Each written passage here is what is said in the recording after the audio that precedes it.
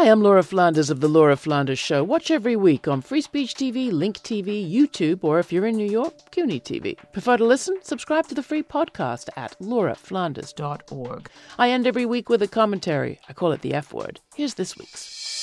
It's that time of year again when we're encouraged to celebrate Black and soon it'll be Women's History Month. The time when people like me ask, what about the rest of the year? This season, Black History Month's coinciding with the start of the presidential primaries. On the Democratic side, we're already seeing journalists stretching for their pencils to divvy the candidates up. So far, the main divides they've identified seem to stem from which of the contenders lead with race and gender justice and which want to sock it to the corporations. But those social versus economic distinctions aren't going to last for long when every last Democrat, for all of their faults, is a civil rights paragon in contrast to the Klan-endorsed guy in the White House. No, this primary campaign is not going to be about where Democrats stand on things like abortion and marriage and voting rights, but rather where they stand on property rights and public ownership and workplace democracy and taxes. Much as they're out of practice, journalists are just going to have to grapple with economics. So far, that's not gotten more granular than asking candidates if they call themselves Democratic Socialists. They're going to have to do better than that.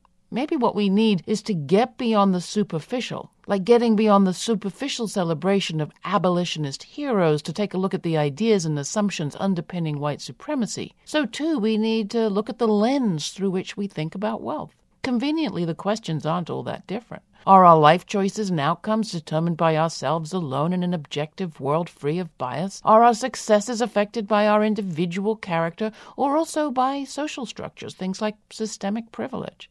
If the former, a few reforms will do. If the latter, we need to shake things up. Donald Trump's already throwing around invective about socialism. How about a Socialist History Month to sort things out? May would do. Much better than that, though. We need a long, hard look at the ideology that underpins it all, underpins what we call capitalism. On that, like it or not, the clock is quite clearly ticking.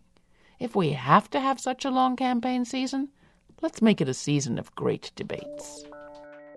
Till the next time, stay strong, stay curious, and thanks for listening. I'm Laura Flanders.